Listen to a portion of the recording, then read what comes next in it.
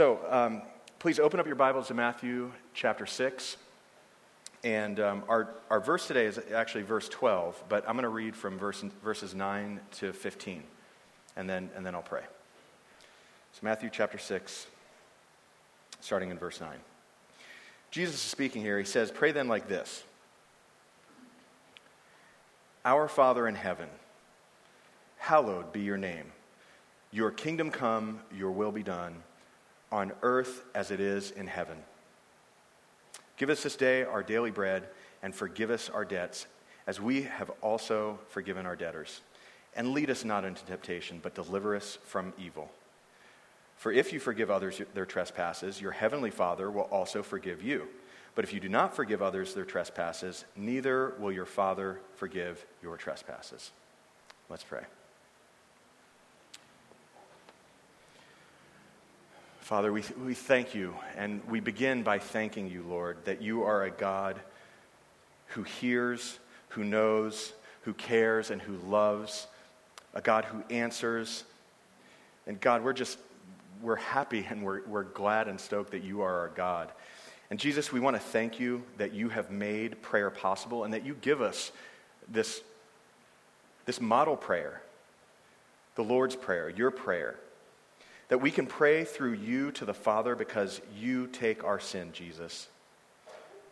And Holy Spirit, we thank you for your indwelling in us, that you act through us and empowering us and enabling us to pray.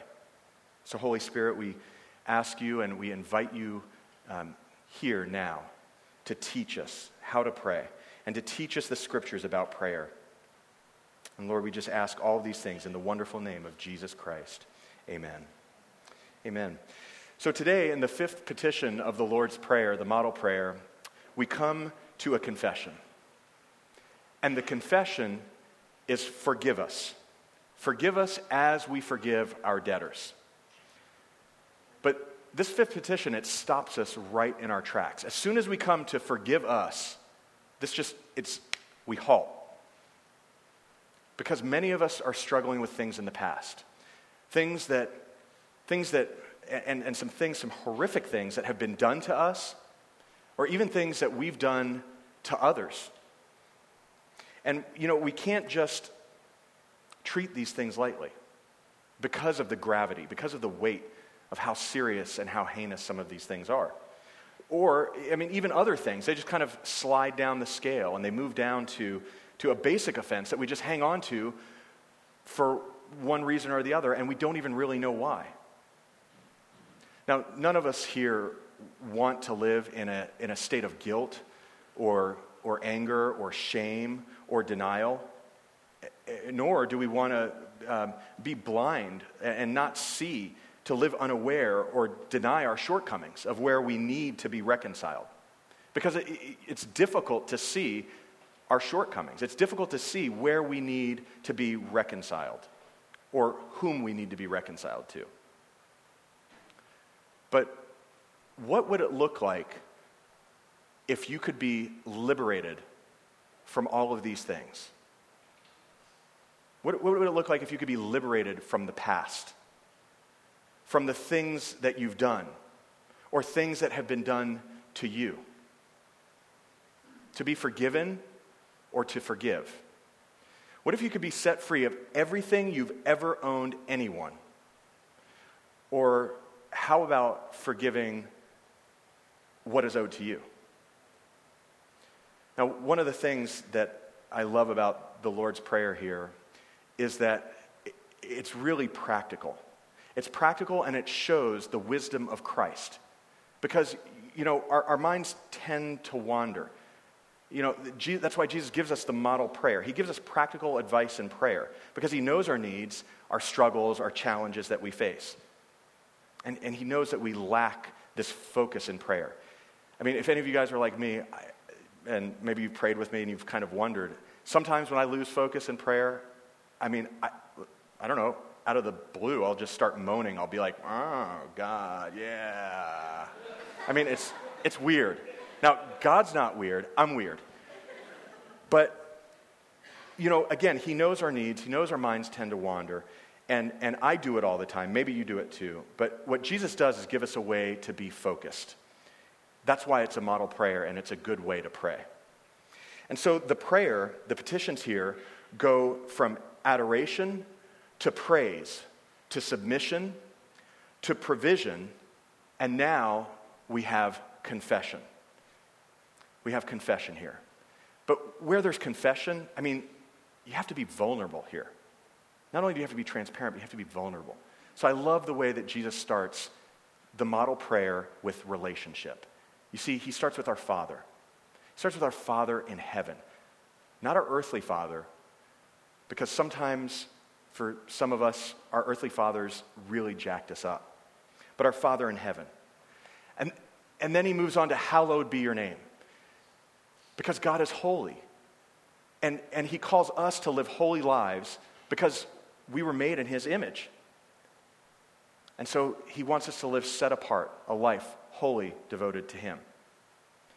Your kingdom come, your will be done. Now, not my will, because my will, as it's found in Second Opinions of the Tarek nearly inspired version, is vengeance is fine. That's my will. But God's will is vengeance is mine. I will repay, says the Lord. And on earth as it is in heaven, when all things are going to be made right, the justice of earth, Jesus Christ is going to come back to set up this new kingdom. Everything, all wrongs, will be made right and reconciled. And then we move to give us this day our daily bread. And again, as we saw last week, Jesus is not just concerned about our eternal and spiritual food, which ultimately is him. He's the bread of heaven that came down from heaven. Jesus is not only concerned with that, our spiritual, eternal consequences, but he also cares about our daily needs. Everything that we need in our life for daily subsistence. And so now we come to this confession. But what's interesting about the text today is that Jesus says, and I want you to read this with me. It'll be up on the screen. Jesus says that we should pray to our Father asking to forgive us as we also have forgiven our debtors. Now, Jesus puts this in a very provocative way here. Notice with me that there are two parts. Part one is forgive us. Part two is as we forgive others. Though they're distinct, they're really very intimately related because they hinge on this one word, as. Forgive us our debts as we forgive our debtors. And Jesus goes one step farther. He puts it in even more provocative language in verse 14 and 15. So skip with me down there. He makes the same linkage, watch this, in terms of a promise and a threat. For if you forgive others their trespasses, your heavenly Father will also forgive you.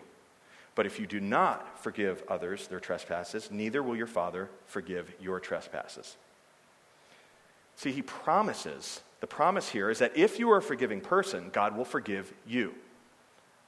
But then he threatens, if you're not forgiving, or if we are not forgiving, that we ourselves will not be forgiven. And Jesus is very adamant about it. If you don't forgive others, you won't be forgiven. And what I find interesting here is that Jesus only thinks to comment on this one item in the prayer. He brings it back, having ended the prayer, back and returns to the subject of forgiveness, which shows how serious it is. So what Jesus essentially does is that he's providing commentary for what he said in verse 12. It's the only commentary that we find in this prayer. It's not part of the prayer, and we don't find it with any other of the items, with daily bread, with how holy he is, or with anything. So why? Why is it that when we get to this text, that Jesus seems to give commentary on this petition of confession? You see, this confession seems to be conditional. But Jesus doesn't stop there. He draws a line in the sand, so to speak. He draws a line. So my question is, who can actually pray this prayer? I mean, I thought that forgiveness was unconditional, not conditional. So does this prayer put me back under the law? Does it put you back under the law? And what if I don't pray? Am I really forgiven? So what I want to look at today is why we forgive others, and then how it's all possible. Why we forgive others and how it's all possible. So let's first examine why we forgive others. We forgive others because it says that you are a forgiving person. Forgive me as I forgive. What it says about you is that your whole posture, your whole mode, your whole way of being is forgiveness. And as a Christian, forgiveness should be your deepest instinct because it's the mark that God has actually forgiven you. Now, what Jesus isn't saying is that because you forgive, then God will forgive you, because there's no merit involved here. You can't earn your forgiveness. It's a gift. So there's nothing that we can do.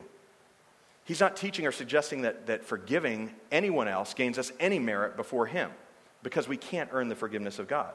Rather, the thrust of what Jesus is teaching here is it's actually very radical and demanding. So what exactly is being required? Nothing less than being able to forgive anyone, anything, at any time, period. So Jesus is saying that your forgiveness of other people is actually a reflection that you have truly understood that God has forgiven you. Now picture with me for a second. You stand before the throne of God. And I know my sins. I mean, God knows my sins. Actually, my wife knows some of my sins, or all of my sins, I should say. And then I know, but really, only God knows and you know. And so you're going to come before the throne of God, and you lift up your hands, and you marvel. And this is what I think. I think to myself, I'm like, God, I am a sinner. I deserve hell. I deserve death. And that realization came, obviously after I started following Jesus and identifying with Jesus, because I didn't think that I deserved hell. I didn't really know. I didn't really even care. But God doesn't and didn't give me hell. And he doesn't give you hell. Rather, he gives you everything. He gives you everything in Christ. And so I took my filthiness to him, and God redeemed me. He gave me Christ, and he gave me everything. So where my feet used to once walk down paths of unrighteousness and destruction, now he sets my feet high on a lofty place. Where he pulled me up out of the miry clay, and he restored me. Once a vessel of unrighteousness, a broken vessel, yet he restored me and uses me for his glory. And that's what he wants to do with you. You just stand there and you say, I don't understand this. It doesn't make sense. I've actually told God, I'm like, Lord, I'm a pastor in San Francisco. You're funny. Because it just doesn't make any sense. That's a comedy. It really is. But that's the position of your heart. That's how your heart feels. You just can't believe that God has forgiven you just like that. And that causes you to be a person that is ready to forgive. That causes me to look at, the things that I get mad about, and I find this more and more to be true every single day. The things that I'm criticizing others, the things that I'm upset about others for, is just simply this very same things that I'm not doing. So, I can't be, and you can't be severely critical of others without some sense of something being wrong. Without some equilibrium being out of sorts. Because you've been shown this great mercy. And so therefore, it's required of you to show mercy to others. And that's the link that Jesus is making between prayer and forgiveness. Because in prayer, Jesus says that we really manifest what's in our hearts. And God lays down this principle for us to accept. We cannot come before God and say, Lord, forgive me of my sins, without some type of evidence of forgiving others of what they have done to me. Because our readiness to forgive others is our evidence that we ourselves have been forgiven by God. Now, we have two parables that really illustrate this point. The first is in Luke 7, and it starts in verse 37. But the occasion of the parable is that there's this woman, and she comes to break into a meal that Jesus is having at this house of a certain Pharisee. And the Pharisees during that time, they were the religious elite. And so here this woman comes, and she wants to anoint Jesus' feet with oil. Or anoint him with oil.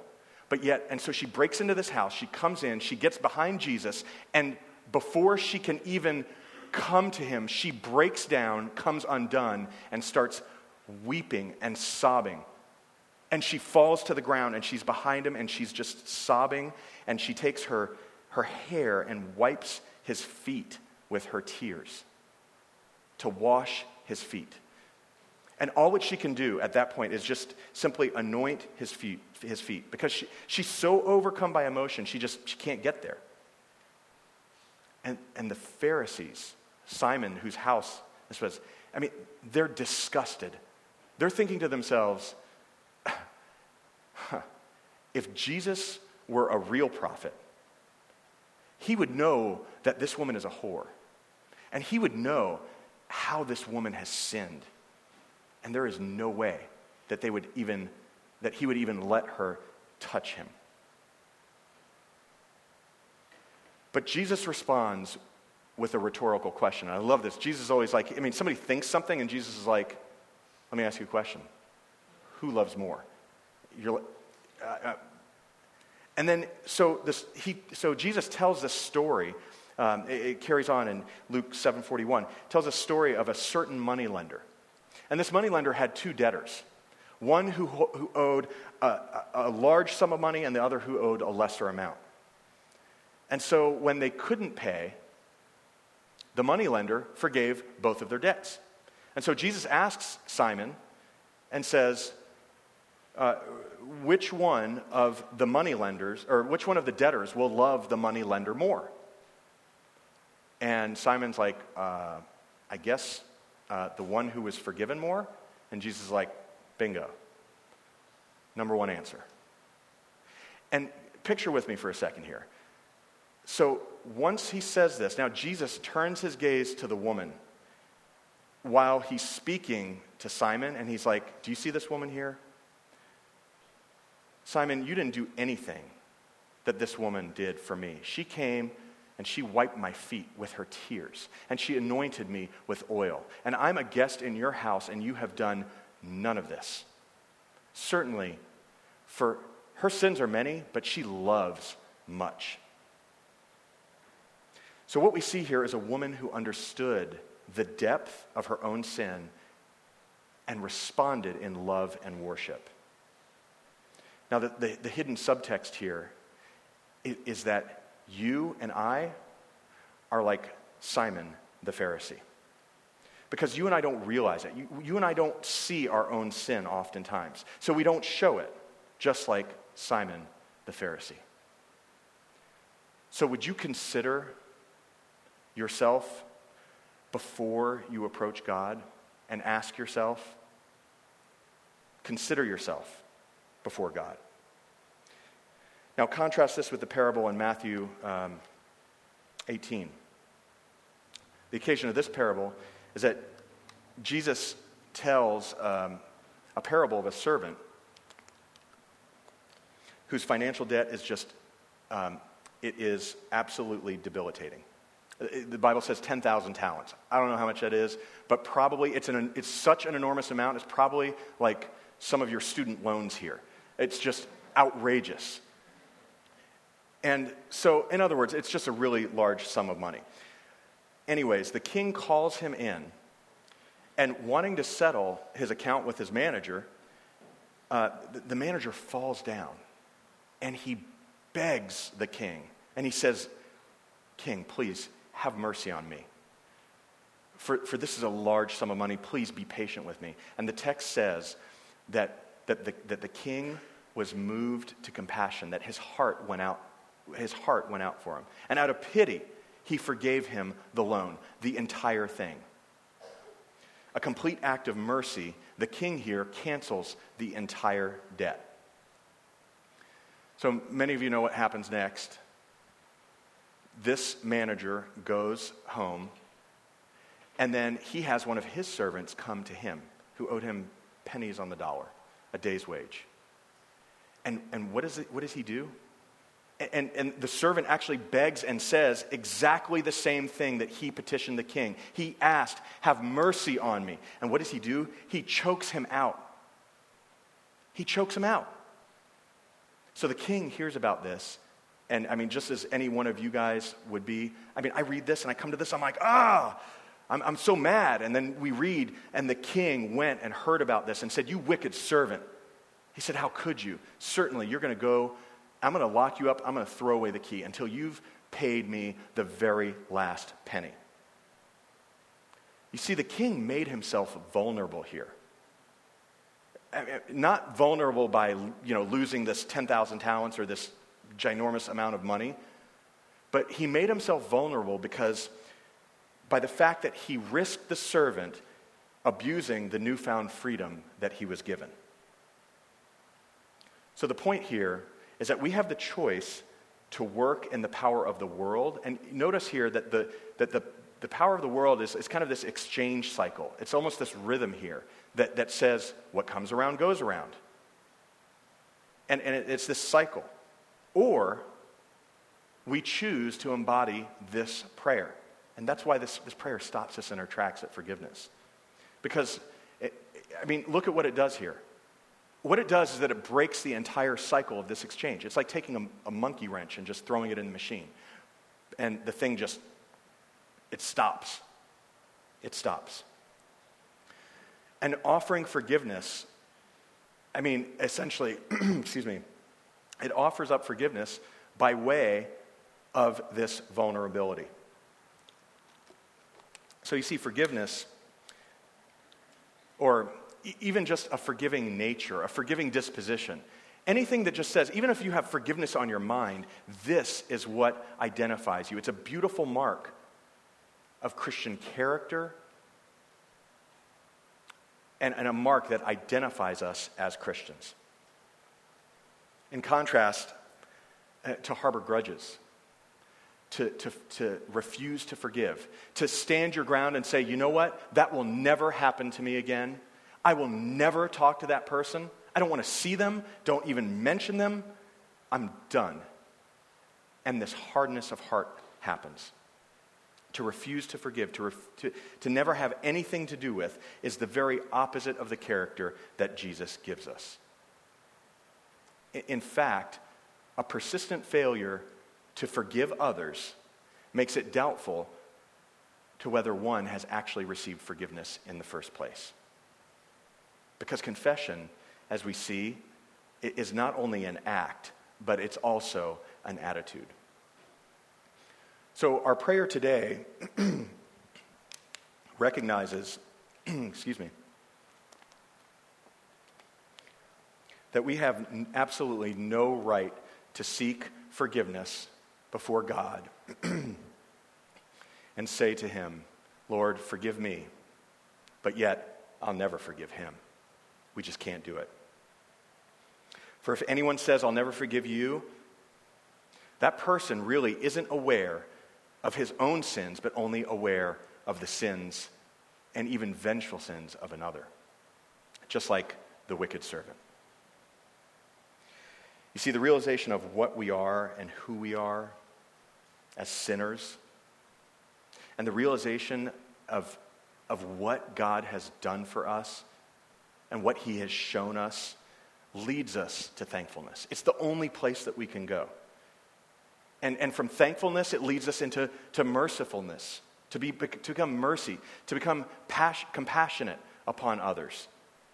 Because God has, in dealing with us, shown us all of these things first. It's the spiritual gratitude which flows from the sense of what God has done for us. And friends, it's absolutely essential for our prayer. So we forgive others because it's actually the proof that you are forgiven. Dr. Martin Lloyd-Jones says this. He says, "The man who knows he has been forgiven only in and through the shed blood of Christ is a man who must forgive others. He cannot help himself. If we really know Christ as our Savior, our hearts are broken and cannot be hard, and we cannot refuse forgiveness. For if you are refusing forgiveness to anybody, I suggest that you have never been forgiven. Forgive us our debts as we forgive our debtors, I say to the glory of God and in utter humility, that whenever I see myself before God and realize even something of what my blessed Lord has done for me, I am ready to forgive anybody, anything. I cannot withhold it. I don't even want to withhold it." Now that is the richness of forgiveness in Jesus Christ. And because he does that for us, he expects us to do it for others. Again, remember last week we said that any gift from God is meant to be shared, his word, his proclamation. And if we hold on to these things, these things tend to become, these good things tend to become almost like God things. They're ultimate things. And it leads to our destruction. So next, let's examine how it's all possible. How it's all possible and where does the power to forgive come from? I mean, we read about Jesus just with a spoken word calms a storm. This storm. Or with demons, just says, "Demon be gone," or touches someone and the demons flee. But the power to forgive, again, now we're just almost arrested. We come to a grinding halt because we hold on to this. And the same power that Jesus uses to calm the storm, to raise the dead, to heal disease, comes down to forgiveness and is met here. And I want you all, this is the thing that I've come to realize in kind of wrestling through this, is that what Jesus is essentially doing here is that he's giving us a command. He's telling us, you better do this. And that's why he provides commentary. So it's not like, okay, I'll think about it. It's an obligation. It's a duty. So maybe right now you're thinking, well, easy for you to say. But you don't know what that person did to me. Or you don't know my background. And I can tell you here on this side of things, many of you don't know my background, but I never thought that I could ever be forgiven for those things. Or maybe you're like, God, faced with this command, you're like, God, I just can't do it. It's too much. You don't know what you're asking me to do. I just cannot do it. But church, I want to remind you that whenever God gives us a command, he always gives us the grace to do it. He always meets us there.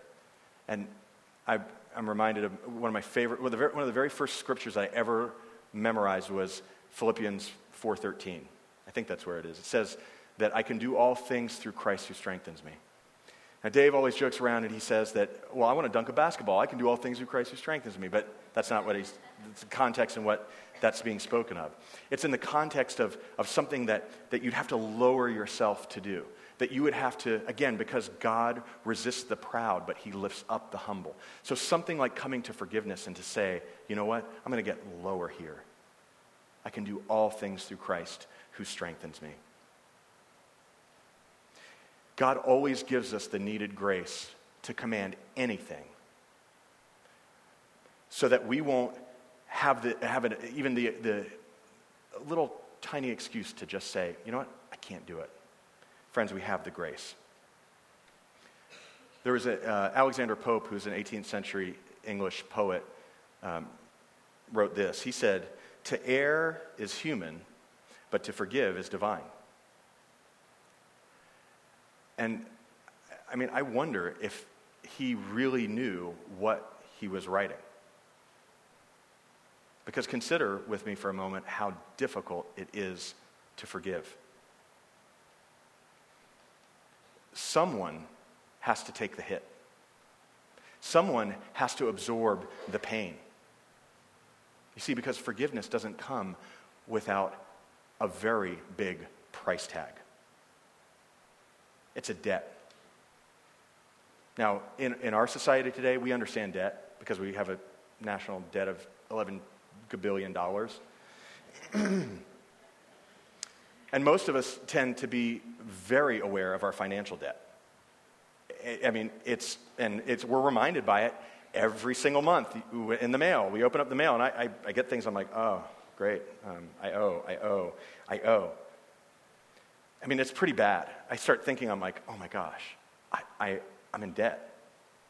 And we tend to get very anxious about it. I do.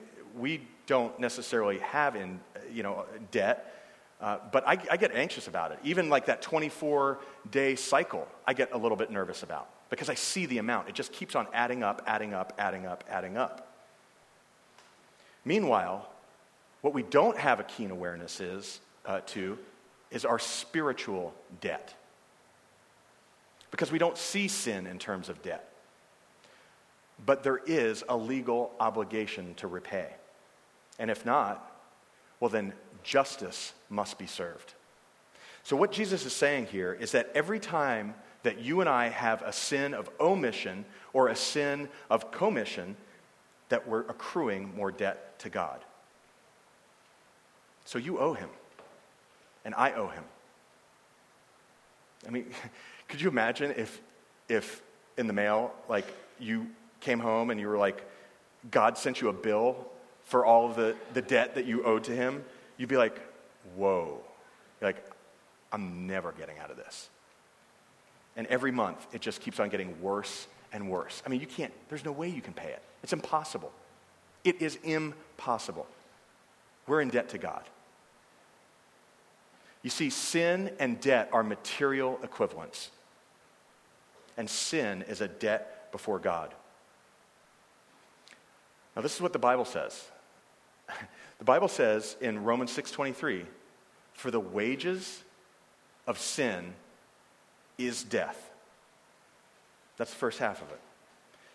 And then the psalmist writes in Psalm 130, he says, if you, O Lord, should mark iniquities, oh Lord, who could stand? Who could stand before that impossible debt? And really, we need to go back to the rest of Romans and that glorious verse, which is, but the free gift of God is eternal life in Christ Jesus our Lord. You see, because Jesus is our ransom. Jesus is our payment. Because Jesus is God. And he comes to live a life without sin in our place. He dies and takes our place, pays our debt to God. He rises, he gives us new life, and then he leaves the indwelling of the Holy Spirit in us so that we can do all things through Christ who strengthens us. And he brings us forgiveness and newness of life. That means that if you come to Jesus, all your past, everything that you've done is forgiven. Past, present, and future, all debt is canceled. It's forgiven. Because the gospel is all about forgiveness. It's about God forgiving sinners. And that's amazing. It's amazing because, and again, go back with me and imagine, like, you read this and you come to that conclusion, and then I'm like, oh my gosh, Jesus forgives debt. And then you call, I'm calling up the student loan company. I'm like, yeah, hi there, how are you doing today? Yeah, good, I'm doing great. Hey, listen, I was just reading the Bible today, and it says that Jesus forgives debt. What do you think about that? I mean, they're going to be like, listen, bud, not here, no way, never. It's not happening. We accrue interest, we add late fees and penalty, you owe us, and then we come looking for your cars and your children and your neighbor's dog. That's what we do. We'll bankrupt you, essentially. But Jesus became as one who is unforgivable, in order that we may know this divine forgiveness, so that we may in turn forgive others. All of this is possible because he loves us, not because of anything that we've done. And I want you to see this rhythm here. This is the cycle that we need to be on. The cycle that we need to be on is this, is that we love God because he loved us first. We forgive others because he forgave us. And so the same thing applies for mercy, compassion, for all of these things. God's pattern is to be our pattern. The way of Jesus is self-denial. Because, again, it's wrapped up in the verse that says, if you strive to find your life, you're going to lose it. Because whoever sees himself as his own life being central to meaningful existence actually loses everything. An unforgiving spirit bears strong witness to the fact that he has never repented. So St. Francis of Assisi says this, last point. Lord, make me an instrument of your peace. Where there is hatred, let me sow love. Where there is injury, pardon. Where there is doubt, faith. Where there is despair, hope. Where there is darkness, light. And where there is sadness, joy. O divine Master, grant that I may not so much seek to be consoled as to console, to be understood as to understand, to be loved as to love. For it is in giving that we receive, and it is in pardoning that we are pardoned, and it is in dying that we are born to eternal life. Let's pray.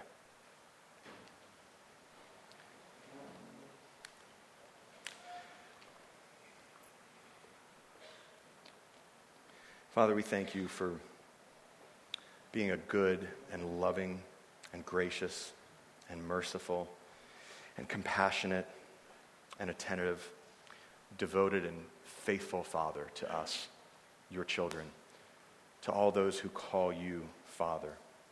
And we can thank you that through our Lord, Jesus Christ, we can be adopted into your family as sons and daughters.